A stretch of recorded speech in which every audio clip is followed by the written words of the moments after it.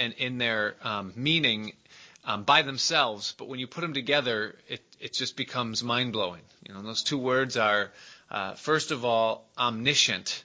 And what that word just means is that God is all-knowing. And all-knowing, I mean, we kind of say that, and we just see the surface of it. When you think about a being that knows all, like there's nothing hidden. You could never, not the smallest element of a situation could you present to God and He doesn't know it altogether. Like He's completely omniscient, knowing all things. That's amazing. But then the other word is omnipotent, and omnipotent means all powerful, and or almighty. And what that literally means is that there is absolutely nothing that is more powerful than God, or that He is not powerful enough to accomplish. And again, if we just say the word or consider it lightly, we just see the surface. It's like looking at the surface of the ocean. There's a lot of it, but it doesn't at all tell anything about the depth of it. But what it means when we say that God is omnipotent, it means that you could imagine in your mind the most powerful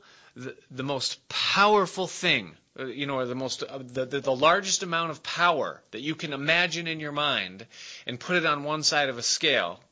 And what God is capable of is always going to be infinitely heavier than that. Always. And then even if you try to move that then to this side of the scale, then what God is still going to be heavier on this side. All powerful, meaning that it's infinite. There's no limit to His power. So now you put those two things together, and you see that He is omnipotent, meaning He can do all things, and He's omniscient, and so He knows all things. And now the size of God and the ability of God just is infinitely greater. You just try to comprehend. We'll never comprehend that, and even be able to begin to figure out what that means or what the limits of that are in the whole thing. So now we apply that to the promises of God. We take those two attributes of who He is. His omniscience, He knows all things. His omnipotence, He can do all things. And now let's hear what He says about that concerning His promises. He says this. He says, first of all, that known of God are all His works from the beginning of the creation. Meaning that from the very beginning, God already knew, because He's omniscient, everything that He was going to do throughout the whole span of Earth's existence before any of it came to pass. Omniscience can do that, because if He's all-knowing, then there's no surprises. He already knows everything that's going to happen. Because He's omnipotent, it means that He's able to control all of those events that are going to happen from the beginning all the way to the end. So because He's omniscient and omnipotent, He can know all things that are going to happen from the beginning of the creation all the way to the end with no surprises and nothing ever spinning out of His control. Now concerning our lives, that's generic, but concerning our lives, Jeremiah 29:11, the Bible says, God says, concerning His people, God says, I know the thoughts that I have towards you, saith the Lord. Thoughts of peace and not of evil. And listen, this is King James. It says, to bring you to an expected end. Most translations say to give you a future and a hope, which, those are nice platitudes, but I would much prefer an expected end. And the reason is because an expected end is a definite location or a definite destination. Meaning that God, in my life, as He looks at my life, He knows the end at the beginning. He has in His mind a definite location or destination where I'm going to end up. And because He's omniscient, He knows what that is. And because He's omnipotent, He's able to bring me to that expected end. That's me personally. Now in the New Testament, the Apostle Paul sums it up this way. It's Ephesians chapter 2, verses 9 and 10. He says, for by grace you have been saved through faith. And that not of yourselves. It is the gift of God. That faith is a gift of God. And it's not by works, meaning you can't earn it, you didn't deserve it, you have no part to play in making it happen, lest any man should boast. And then he says this, for we, you and I, are His workmanship, We've been created in Christ Jesus for good works, listen, that God has before ordained or before laid out or before planned that we should walk in them. Now, what does that mean? It means that in his omniscience, meaning God knows all things, he has already prearranged for our lives the things that we are going to accomplish. And because he is omnipotent, meaning he's all-powerful, he's able to bring those plans to pass in our lives and for our lives, independent of us. He's omniscient, he's omnipotent, known of God all his works from the beginning, and we are created in Christ Jesus for good works that he's before ordained. Now, when you look at the kingdom of God, in contrast to the kingdom of men, or the kingdom of men being the system of this world, and our lives in this world. That's the kingdom of men. Over the course of a lifetime, we have plans for ourselves, we have goals for ourselves, and we have accomplishments that we produce in and of our lifetimes. We have a career, we raise a family, we have a certain amount of kids, we live somewhere, we make a certain amount of money, we develop a certain amount of talents, we have a personality. Those are all worldly things that just make up our lives here on this earth. And so, you die and someone stands up at your funeral and they say they accomplished this, and this, a family man, and all this stuff. And that's from the perspective of men in the kingdom of men. But from God's perspective, when God makes a man and saves a man and then develops a man and has a plan for that man, God's looking at it through the lens of his kingdom, in contrast to the kingdom of this world.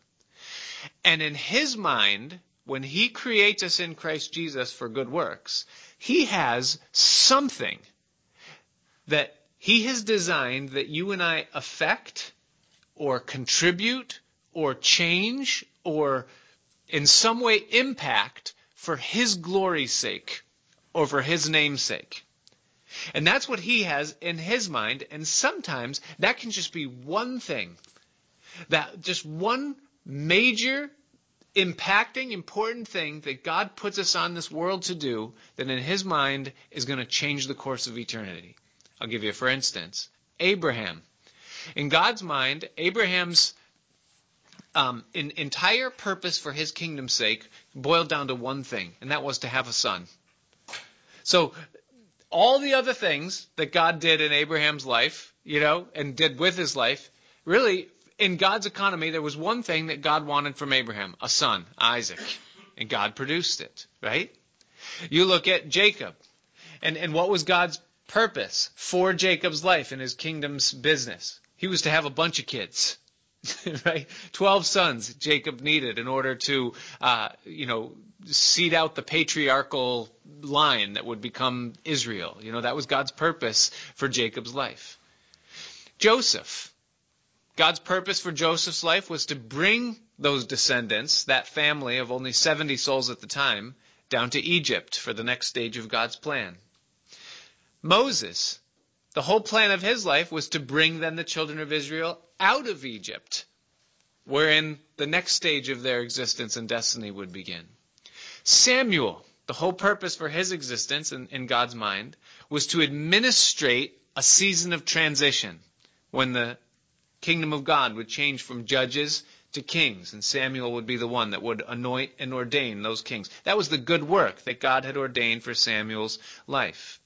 By the time we get to Solomon, who follows David, the whole purpose that God had for him in his kingdom's view and scope was to build the temple. That's what Solomon did. It's really all he accomplished for the glory of God in terms of God's eternal purpose of bringing things down to the person of Christ. And so on and so forth. When you look at God's men throughout history, there's really only a couple of things, one or two, that God has in mind for them, that this is going to change the scope and shape of my kingdom. But every single one of us has a part to play in that of some sort. Now, when we take all of that, the omniscient, omnipotent purpose of God for his kingdom and glory's sake, and we apply it to David, what we see is that God had essentially two things in mind that he was going to do with David in lieu of everything else that David experienced and everything else that David did. So what was God's purpose and plan, the foreordained work that God gave to David? It was two things. Number one, what we looked at last week, was to bring the Ark of the Covenant into the city of David, or into the city of God. And the idea behind that is that God intended for David, who would be the king, the first real king over the United Kingdom of Israel, to make the presence and glory of God the epicenter of Israel's united national life. That was purpose number one, to make God the center of a united kingdom. The second thing that God intended David to do is to do what we're going to see in our chapter today, chapter 7. And that is that David, and listen carefully, David would provide the materials for God's everlasting house. David would provide the materials for God's everlasting house, and he's going to do that in two ways. Now, before we get into the text, I need to say one more thing. Is that God has, at all times, when we're talking about his purpose for our lives, the preordained plan according to his omniscience and omnipotence, God has two things in every one of our lives that he is interested in. Number one is his development of the Christ-like character in our personal character, or in a personal being. To change us, to conform us, to transform us into the image of Christ. That is first and foremost in the mind of God when it comes to his plan for our lives. He is desiring to take us out of the world, remove from us the selfish, fallen nature after Adam, and to transform us, not reform us. There's a world of difference between transformation and reformation. God doesn't reform things. He transforms things. And so to remove us from the world, crucify the old man, and then birth the nature of Jesus Christ in us and form the character and the person of Christ. That's paramount to God. Second to that, then, is his plan of what his mission is for our life, or for his purpose, or what he wants to do with us. And the two things are in tandem. You can't have one without the other. If he can't form Christ, he can't produce the outcome. The two things have to happen. And so as we look at David here, and we come into now God fulfilling the purpose for David's life, we see that it happens on the other side of everything that God formed in David, the character that was made in him. So, chapter 7, let's take a look at the text and see what happened, and then let's find application for our own lives in terms of what God intends to do or wants to do with you and me, because there's absolutely a lens to see that through here in the chapter. So it says in verse 1, it says that it came to pass that when the king sat in his house, and the Lord had given him rest round about from all his enemies, that the king said unto Nathan the prophet, See now, I dwell in a house of cedar, but the ark of God dwells within curtains. And Nathan said to David, Go, do all that is in your heart, for the Lord is with you. And so the very thing that happens here now as we introduce this next chapter of David's destiny is that David realizes, he has a moment of realization of all that he's been through and where it's led him. And it tells us there in the very beginning, in the first verse, it says three things. It uses the word king, it uses the word sat and rest, roundabout, and it uses the word house. And so basically what happens is that David comes to a point now where he's wearing a crown, he's sitting on a throne, he's dwelling in a house of cedar, and he's at rest from all of his enemies. And he realizes at this moment that God has brought him to this incredible place within his life. Now, we saw in our study last week, and the verses back in chapter 5, I think it's chapter 5, verse 12, David realized that none of this was for his own sake. That everything that God had done for him was for God's name's sake and for God's kingdom's sake. That had nothing to do with David. But as David is sitting there and he looks around and he sees this palace and he considers this crown that he's wearing and the conditions of his life, he realizes God has done so much for me. Here I am sitting the beneficiary of all of his grace and mercy, and I deserve none of it, and none of it's about me. And all this goodness is for me. And David is filled with this feeling as though he wants to do something now for God. Not a work to pay God back. That's not the idea. Not to earn anything that God has done for him, as though God has outdone David's credit line and now David, it has nothing to do with that. It's just pure gratitude. Have you ever had someone do something for you? Or maybe you come to a point in your life where you realize everything that your parents did for you growing up. You're 30 or 40 something years old, and all of a sudden it hits you like what they gave up, and you've tasted it for yourself now, and you just want to do something for them.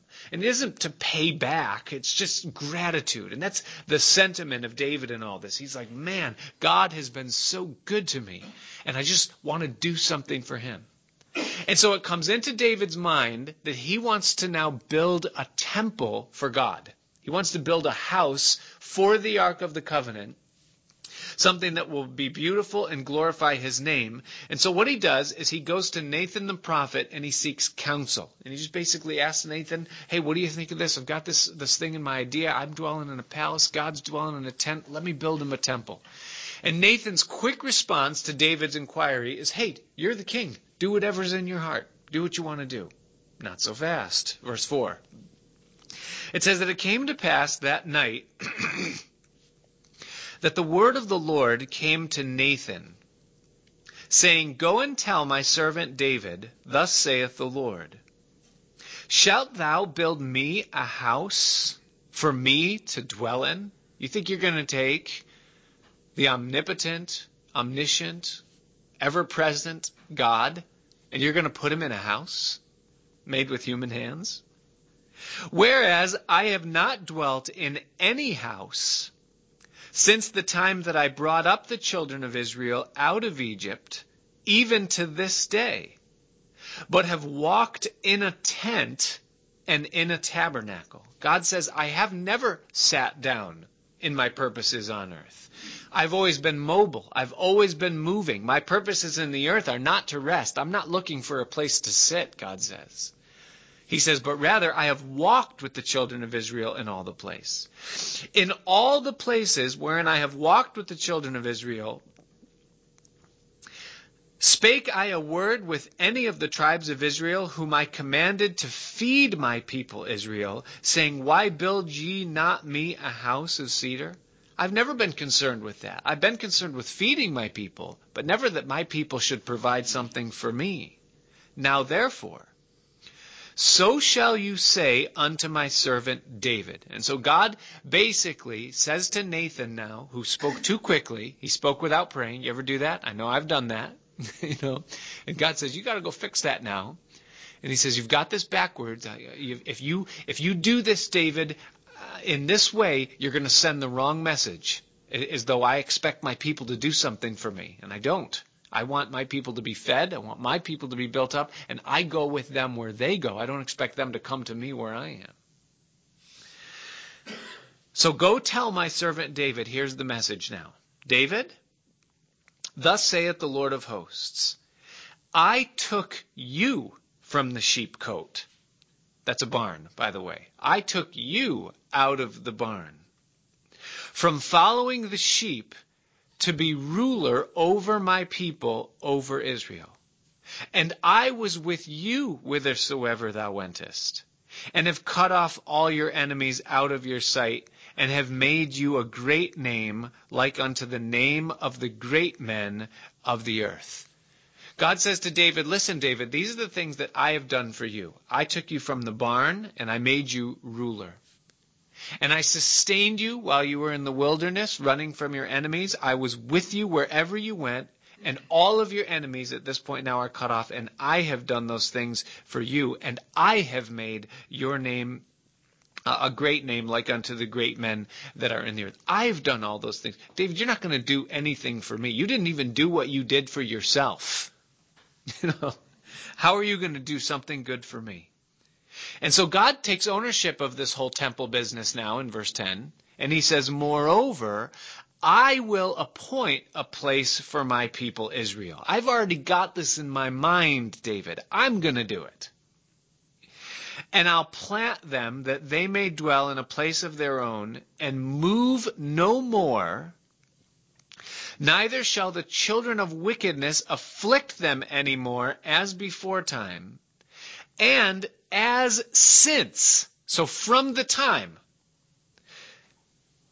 that I commanded judges to be over my people Israel, and have caused you to rest from all your enemies. So in other words, God is saying to David here, he's saying, listen, this has already been in my mind and in my plan since the time of the judges. Since way before you were even born, David, I had already had it in my mind that there would be a place appointed that I would set up for my people where they might rest. A temple or a central place of worship, an established fixed place where they wouldn't have to worry anymore.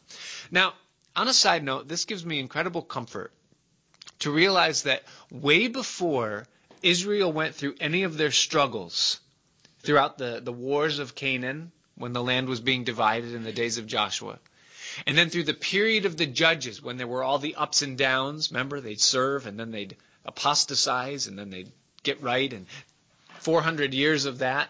And then through the transition in Samuel into King Saul's reign, that all through that time, God had it in his mind that there would be a time of rest and security and stability for his people of Israel. And the reason why that gives me comfort is because that's the way God is with each one of us individually as well. He sees from the time that we first get saved, he sees already that there's going to be a time in our lives when he brings us into a settled place while we're still here on earth. That even though there's wars and battles, even though there's the cutting away of the flesh and the building up of the new man and the roller coaster experience of the up and down Christian life, God's with me and God's not. God sees through all of that a point in our future already where there's going to be stability, where he's going to bring us into the place that So God says to David, I've already got all of this. I'm so glad that you're thinking so clearly, David, and so far ahead, and that you want to do all these great things. This is my plan. Don't touch it. But, David, I got more I want to do for you. Notice what he says at the end of verse 11.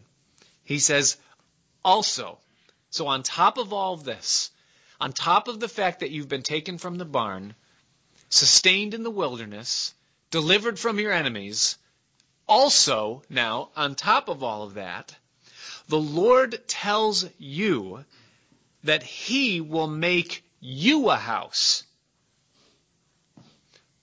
David looks around. I'm dwelling in a house of cedar. I'm in a palace already. The Lord is gonna, future tense, make me a house. David gets the message. It has nothing to do with a palace or a house of cedar or a temple. And the greater message is God's house doesn't have anything to do with a temple of gold or cedar or a holy of holies or articles of worship either. What's the house he's talking about? He says, verse 12, and when thy days be fulfilled, and you shall sleep with your fathers, I will set up thy seed after you, which shall proceed out of thy bowels, or out of your loins, and I will establish his kingdom. And so basically what God is saying to David here is saying, David, I have a plan for your lineage, for your posterity, those that will come after you. And he says, I'm going to set up your seed after you, and I'm going to establish his kingdom. And he will build a house for my name. In other words, David, it's not my plan for you to build the temple or to build the house for my name, but one that's coming after you is going to build the house for my name. And I will establish the throne of his kingdom forever. And I'm just going to read two or three more verses here, and then I'm going to develop this a little bit. And he says, I will be his father, and he will be my son. If he commit iniquity, I will chasten him with the rod of men and with the stripes of the children of men. But my mercy shall not depart away from him, as I took it from Saul, whom I put away before you. and your house and your kingdom shall be established forever before thee. Thy throne shall be established forever. According to all these words and according to all this vision, so did Nathan now speak unto David. And so God gives him this message that he's going to build him a house. And basically, the prophecy or the message now that's brought from Nathan to David carries with it two major implications. Number one is the intermediate. In the short term, or in the intermediate of what this is, he's talking to David concerning Solomon, his son. I'm going to give you a son, David, who's going to sit on the throne after you, and he's the one who's going to build my house. And Solomon ultimately would be the one that did that. Now, following Solomon, God says to David, there's going to be a line of kings that come from him, and the lineage of those kings is going to continue forever. So in the earthly realm, God is saying to David that, David, your descendants are going to be the kings of Israel indefinitely, that I've chosen you to be that in an earthly sense. Now, in the long term of things, what God is promising David here is that the Messiah, or the eternal king of Israel, is also going to come through his lineage. That's the house that God is more concerned with. Not the temple that people will come to and worship, that will ultimately be burned up, thrown down, and the gold of it ransacked, and the thing will cease to exist. But rather the eternal house that will be built by the lasting Son of God. Notice the word seed that he uses there in verse 12, when he says that I will set up thy seed after you. And notice the word his at the end of the verse, that I'll establish his kingdom. Both of those things are singular. He doesn't say seeds, or those that will, those, but rather him. It's a singular. That God isn't speaking exclusively of Solomon in this, but rather he's looking through Solomon towards the Son, towards Jesus Christ. In Genesis chapter 3, verse 16, God gave a promise. We call it the technical term for it is the proto-evangelicum, which means the first mention of the gospel or of the Savior in the Bible. It's Genesis 3:16. And it's a word that God gave to Eve after the curse. He said that the seed of the woman will bruise the head of the serpent. And it was looking forward to the fact that God would send a Messiah into the world that would come through the seed of men. So from the very beginning, God established it, that the Messiah would come and he would be born into the world as a man. So just think about that for one moment. That from the beginning, God established that Jesus would come into the world as a man. Meaning that there had to be a family in the world that would produce that man, right? So from the very beginning, it's been known to all that God was going to choose a family through which he would bring his son into the world. But he didn't say which family. And so that remained a mystery all the way throughout the days of Adam and his descendants. Who would it be? Eve thought initially that it would be Cain. Cain means appointed. And Eve thought that God had appointed Cain to be the Savior, the one that would redeem the world. She was wrong. It wasn't Cain, nor was it any of his descendants. In the days of Abraham, God promised to Abraham that it would be through his lineage and through his descendants that the Messiah would come. So now God narrowed that branch, that family down, that it would come through the descendants of Abraham. And so Abraham, Isaac, Jacob, 12 sons, the patriarchs, 12 families that make up the tribes. But still now you have a vast array of families that God could choose to bring his descendants into the world. Through a prophecy given to Jacob in Genesis chapter 49, verse 10, God spoke to Jacob and he said that the scepter, that is the ruling authority, the rod of rulership, will not depart from Judah until Shiloh comes. So God narrowed it down, Adam, Abraham, Judah. It will be someone from the family or the tribe of Judah through which Messiahship will be attained and obtained in the world. And now God comes to David and he says, David, you're it. It's going to be through your family and it's going to be one of your descendants I'm going to bring Messiah into the world. This is why this chapter, the reason why this is such an important event in David's life, is why Jesus is called the Son of David. Throughout the New Testament, Jesus is referred to as the Son of David. If it weren't for this word from Nathan, that wouldn't exist. Interestingly, the first words in the New Testament, Matthew chapter 1, verse 1, it says, these are the generations of Jesus Christ, the Son of David. The fact that he would come through. 6 times in the Gospel of Matthew alone, Jesus is referred to as the Son of David. Matthew 1:1. A little bit later on, when 2 blind men come to Jesus, or Jesus passes by them and they seek healing, they cry out and they say, Jesus, thou Son of David, have mercy on us. It was a declaration of faith that he was the Messiah, the one that was promised, the one that was coming. Jesus healed them.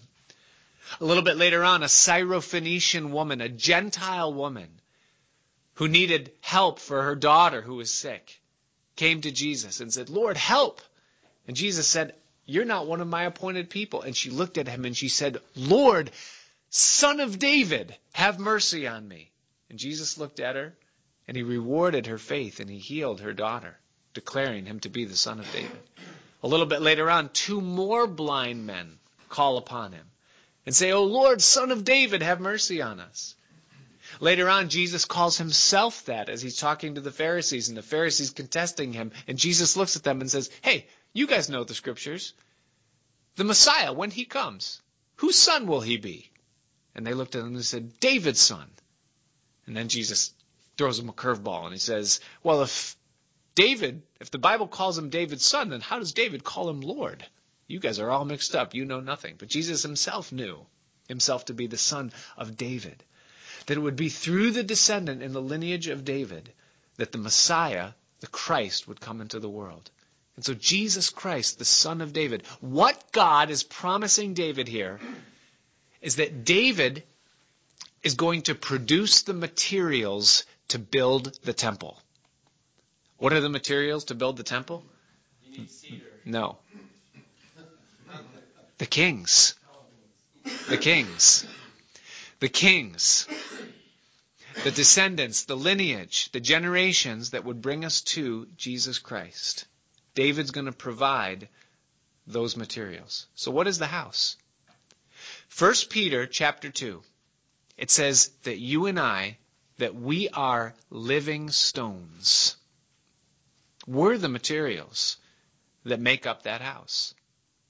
The Bible says in Isaiah chapter 28, and then again throughout the New Testament, Psalm 118 as well, it says that Jesus Christ is the chief cornerstone, the one who sets and lays the foundation for what that house will ultimately be and become. He's the measuring stone through which it is made. And that we are living stones, known and read of all men, shaped to be parts and pieces, parcel of that house that he will dwell in and walk with. We are the temple of the living God. And so that's the house that God is promising that David is going to be a part of. And so David now hears this prophecy of Nathan, understands the implications of what God is saying, that not only will Solomon and his kings bring forth Messiah, but that Messiah then will build something that will be established forever. David now responds to it in verse 18. So then went King David in, and he sat before the Lord. And he said, Who am I, O Lord God? And what is my house that you have brought me hitherto, or brought me this far? Have you ever had a moment like that in your own life, where you just think about where God has brought you from, and where he's brought you to, and what he's brought you through and sustained you through, and you just sit before him and you realize his goodness, and you say, Lord, who am I? And what is my Father's house that you have brought me this far? Why would you do all the good things that you have done for me? If you've never experienced that, you just keep walking with him a little while longer. And you're going to, hopefully, if you have any sense and sight to what's going on, you'll come to that place. And he says, And this was yet a small thing in thy sight, O Lord God, but you have spoken also of thy servant's house for a great while to come. And is this the manner of man, O Lord God? Lord, not only have you done all of this for me, that you've brought me to this point, but you just made me a promise that extends into eternity in what it yields for me beneficially and for my profit. Lord, I don't deserve what you've done up to this point, and what you've just told me is so much more. And just think about you and I as we just sit here right now. Just think about everything that God's done. But now, think about everything that he has yet to do. Think about the place that he has set for us in eternity. Sometimes I talk to a man or a woman, talk to a person, and they'll come to me and they'll say, I just wish we had a little bit more money. It's always a struggle. We can't make ends meet, and just we're constantly trying to get there, and we just can't get there. And when is it going to happen? I've applied for this and applied for that job, or this and the career that the thing. And sometimes I'll just sit back and I'll just say, do you realize that you're going to be alive in 1 billion years? I mean, just think about that number for a minute. If you wanted to count to 1 billion, it would take you from the time that you were 1 year old, you started counting, you wouldn't finish till you were 42. That's how long it takes to count to 1 billion. You're going to be alive in 1 billion years. And when you look at the lifespan, just that much, from today until you're 1 billion years old, for 99.999999999999999% of that, you are going to be filthy rich. Can you endure to trust God to sustain you through this little tiny section of it right now that you won't even remember someday? Just think about our future. And David realizes what God is promising him here in the eternality of the plan that God has for David's life. And David says, I don't even deserve to be where I'm sitting today, and look what you're going to do for my future. And David said, is this the manner of man, O God? You know what the answer is? Yes. It's the manner of redeemed man. This is what God does in a life that he redeems. He doesn't need our help. He's not asking us to build him a temple. He's saying, this is what I'm going to do for you. So David says in verse 20, and what can David say more unto you? For you, Lord God, know your servant. For your word's sake and according to your own heart have you done all these great things to make your servant know them. David realizes this has nothing to do with me. This has everything to do with you. Wherefore, now it's his worship, verses 22 to 24. You are great, O Lord God. For there is none like you, neither is there any God beside you, according to all that we have heard with our ears. And what one nation in the earth is like thy people, even like Israel, whom God went to redeem for a people to himself, and to make him a name, and to do for you great things and terrible for thy land, before thy people, which thou redeemest to thee from Egypt, from the nations and their gods. For you have confirmed to yourself your people, Israel, to be a people unto you forever, and you, Lord, are become their God. This is your work, your kingdom, your plan for your glory to the benefit of your people. We just reap all of the goodness of who you are. And so now David prays. Here's David's prayer in verse 25. So now, O Lord God, the word that you have spoken concerning your servant and concerning his house, establish it forever and do as you have said. And let your name be magnified forever, saying, the Lord of hosts is the God over Israel. And let the house of your servant David be established before you. For you, O Lord of hosts, God of Israel, have revealed to your servant, saying, I will build you a house. Therefore has your servant found it in his heart to pray this prayer unto thee. And now, O Lord God, you are that God, and thy words be true, and you have promised this goodness unto your servant. Therefore now let it please you to bless the house of your servant, that it may continue forever before you. For you, O Lord God, have spoken it, and with your blessing let the house of thy servant be blessed forever. There's an incredibly important thing here that you could miss if you overlook it, and that is this. That even though God gave a promise to David that God was going to fulfill this work on his behalf, David still prayed for it anyway. That even though God said he was going to do it, David still prayed. And he prays it twice in this thing. He begins and ends his prayer with the request, God, would you please do what you said that you were going to do? And I just want you to sow that thought in your mind as we bring all this to a close. What's our takeaway from all this as we wrap it up? Just 3 things to consider in light of all that took place before us in this chapter and as it concerns God's work in our lives as well. Number 1 is this, is that God absolutely does have a mission and a designed purpose for our lives. That just like for Abraham, to have a son would change eternity. For Jacob, 12 sons would change eternity. For Joseph, to Egypt would change eternity. For David, the ark in Jerusalem would change eternity. For Solomon to build the temple. There is a specific and designed purpose for every one of our lives that's going to change the face of eternity for God. Ephesians 2:10, that we're his workmanship created in Christ for good works, is equally true for every single one of us. God has a plan in all this. Now, sometimes what we can think is well, God's good purposes are already taken. He might have some generic purposes left. Things that he can do in our lives, with someone like me. But all the good things are done. There's no temple to be built, and all the rest. And, Jacob's already passed. And now it's just kind of like whatever the table scraps are of God's purposes. He kind of throws us a little cut off from that or whatever. And no. Has it ever struck you in wonder that there's no 2 faces that are identical?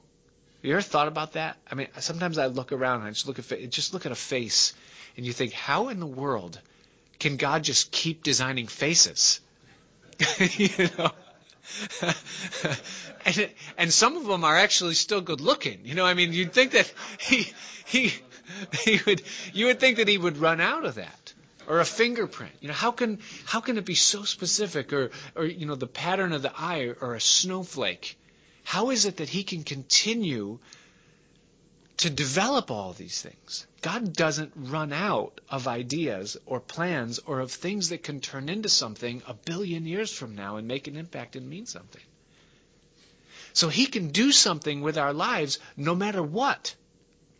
I had one of those talks with my wife not too long ago, and we were talking about, God's work in the life. We're men, right? We go through things sometimes when we say, what in the world am I doing with my life, and the whole thing. And sometimes we can think that we're getting on in years and that God really hasn't done much with us. I want to say 2 things to that, if you've ever felt that way or if you're feeling that way, like God's not really using my life. Number 1 is that most of the people that have made a huge impact in our world or for God in our world have no idea exactly what it was that made that impact. Abraham didn't know that just having Isaac, right, was going to make the impact that it did. So a lot of us don't know the impact that we're making, even at the very time that we're making it. Number 2, and this might encourage some of you. I know it encourages me. You think, well, I'm this old, or I've got only this much time left, or this. Listen, just think for 1 minute what Jesus Christ accomplished in this world in 3 years. 3 years. Right?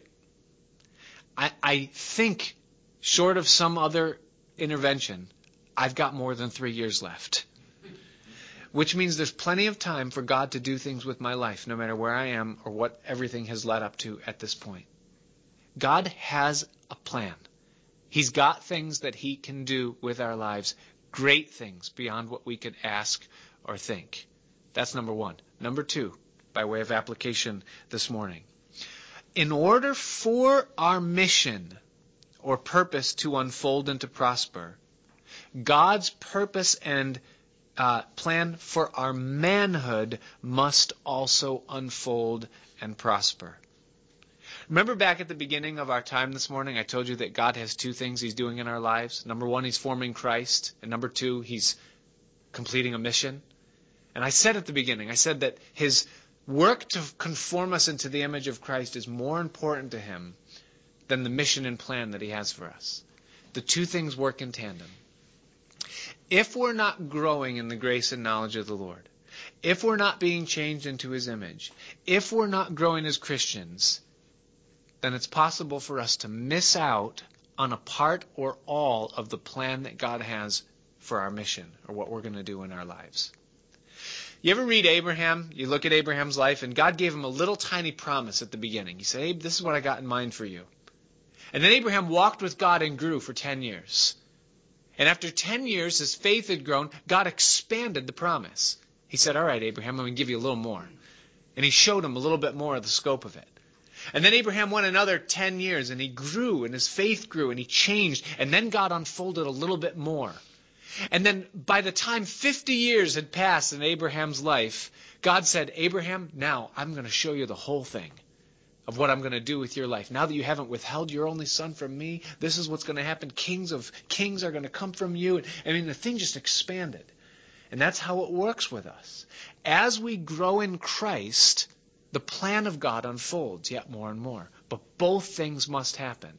Meaning there has to be change within our lives. There has to be growth. We must be cultivating.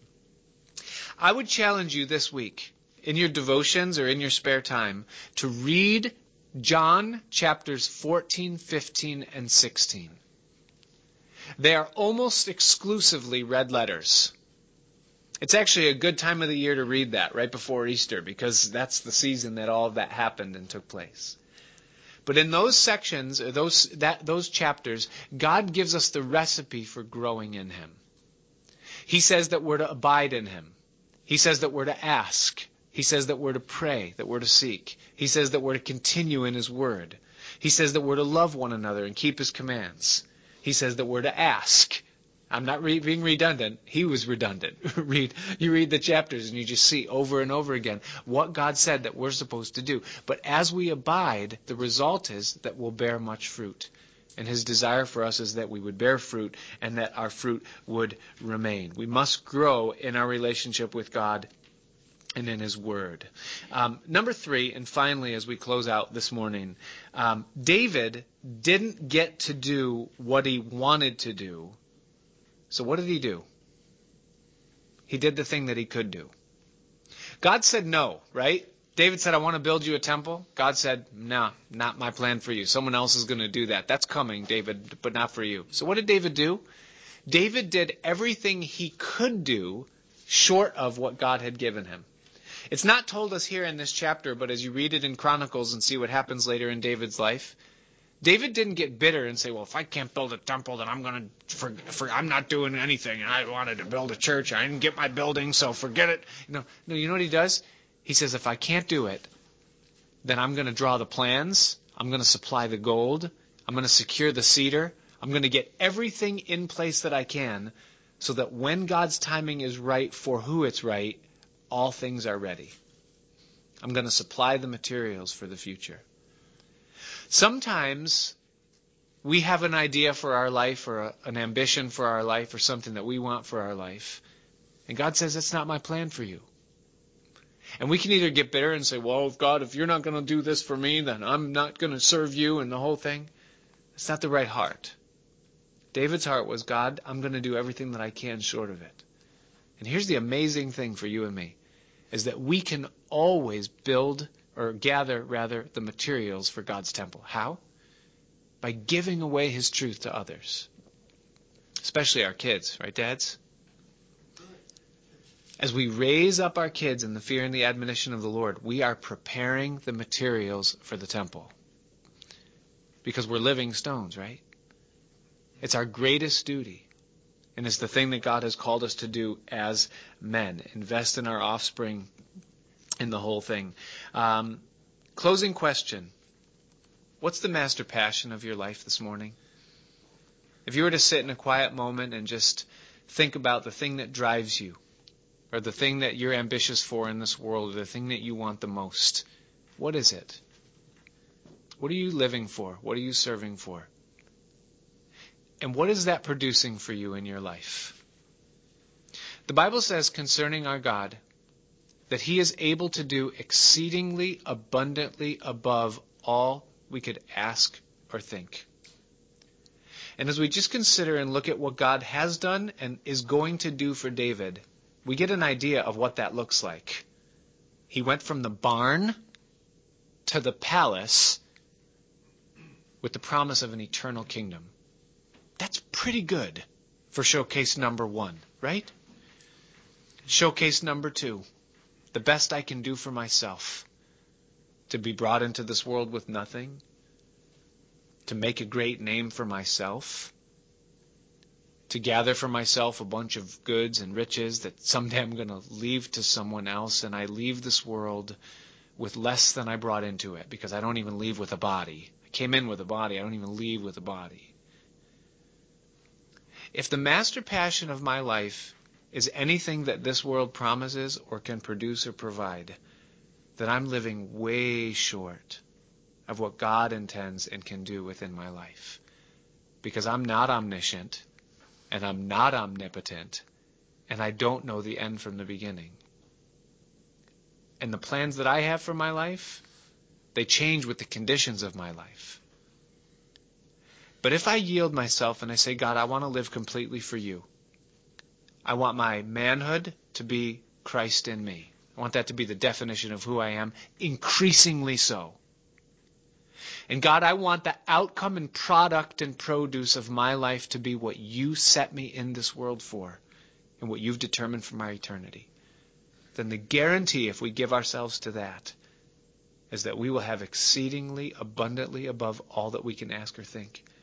And we'll find ourselves sitting in a place with David saying, "O Lord, who am I? And who is my Father's house that you have brought me this far? And yet you have spoken concerning your servant of things a great while yet to come. Lord, establish it according to your word." Which kingdom would you rather live for? This one? Or his?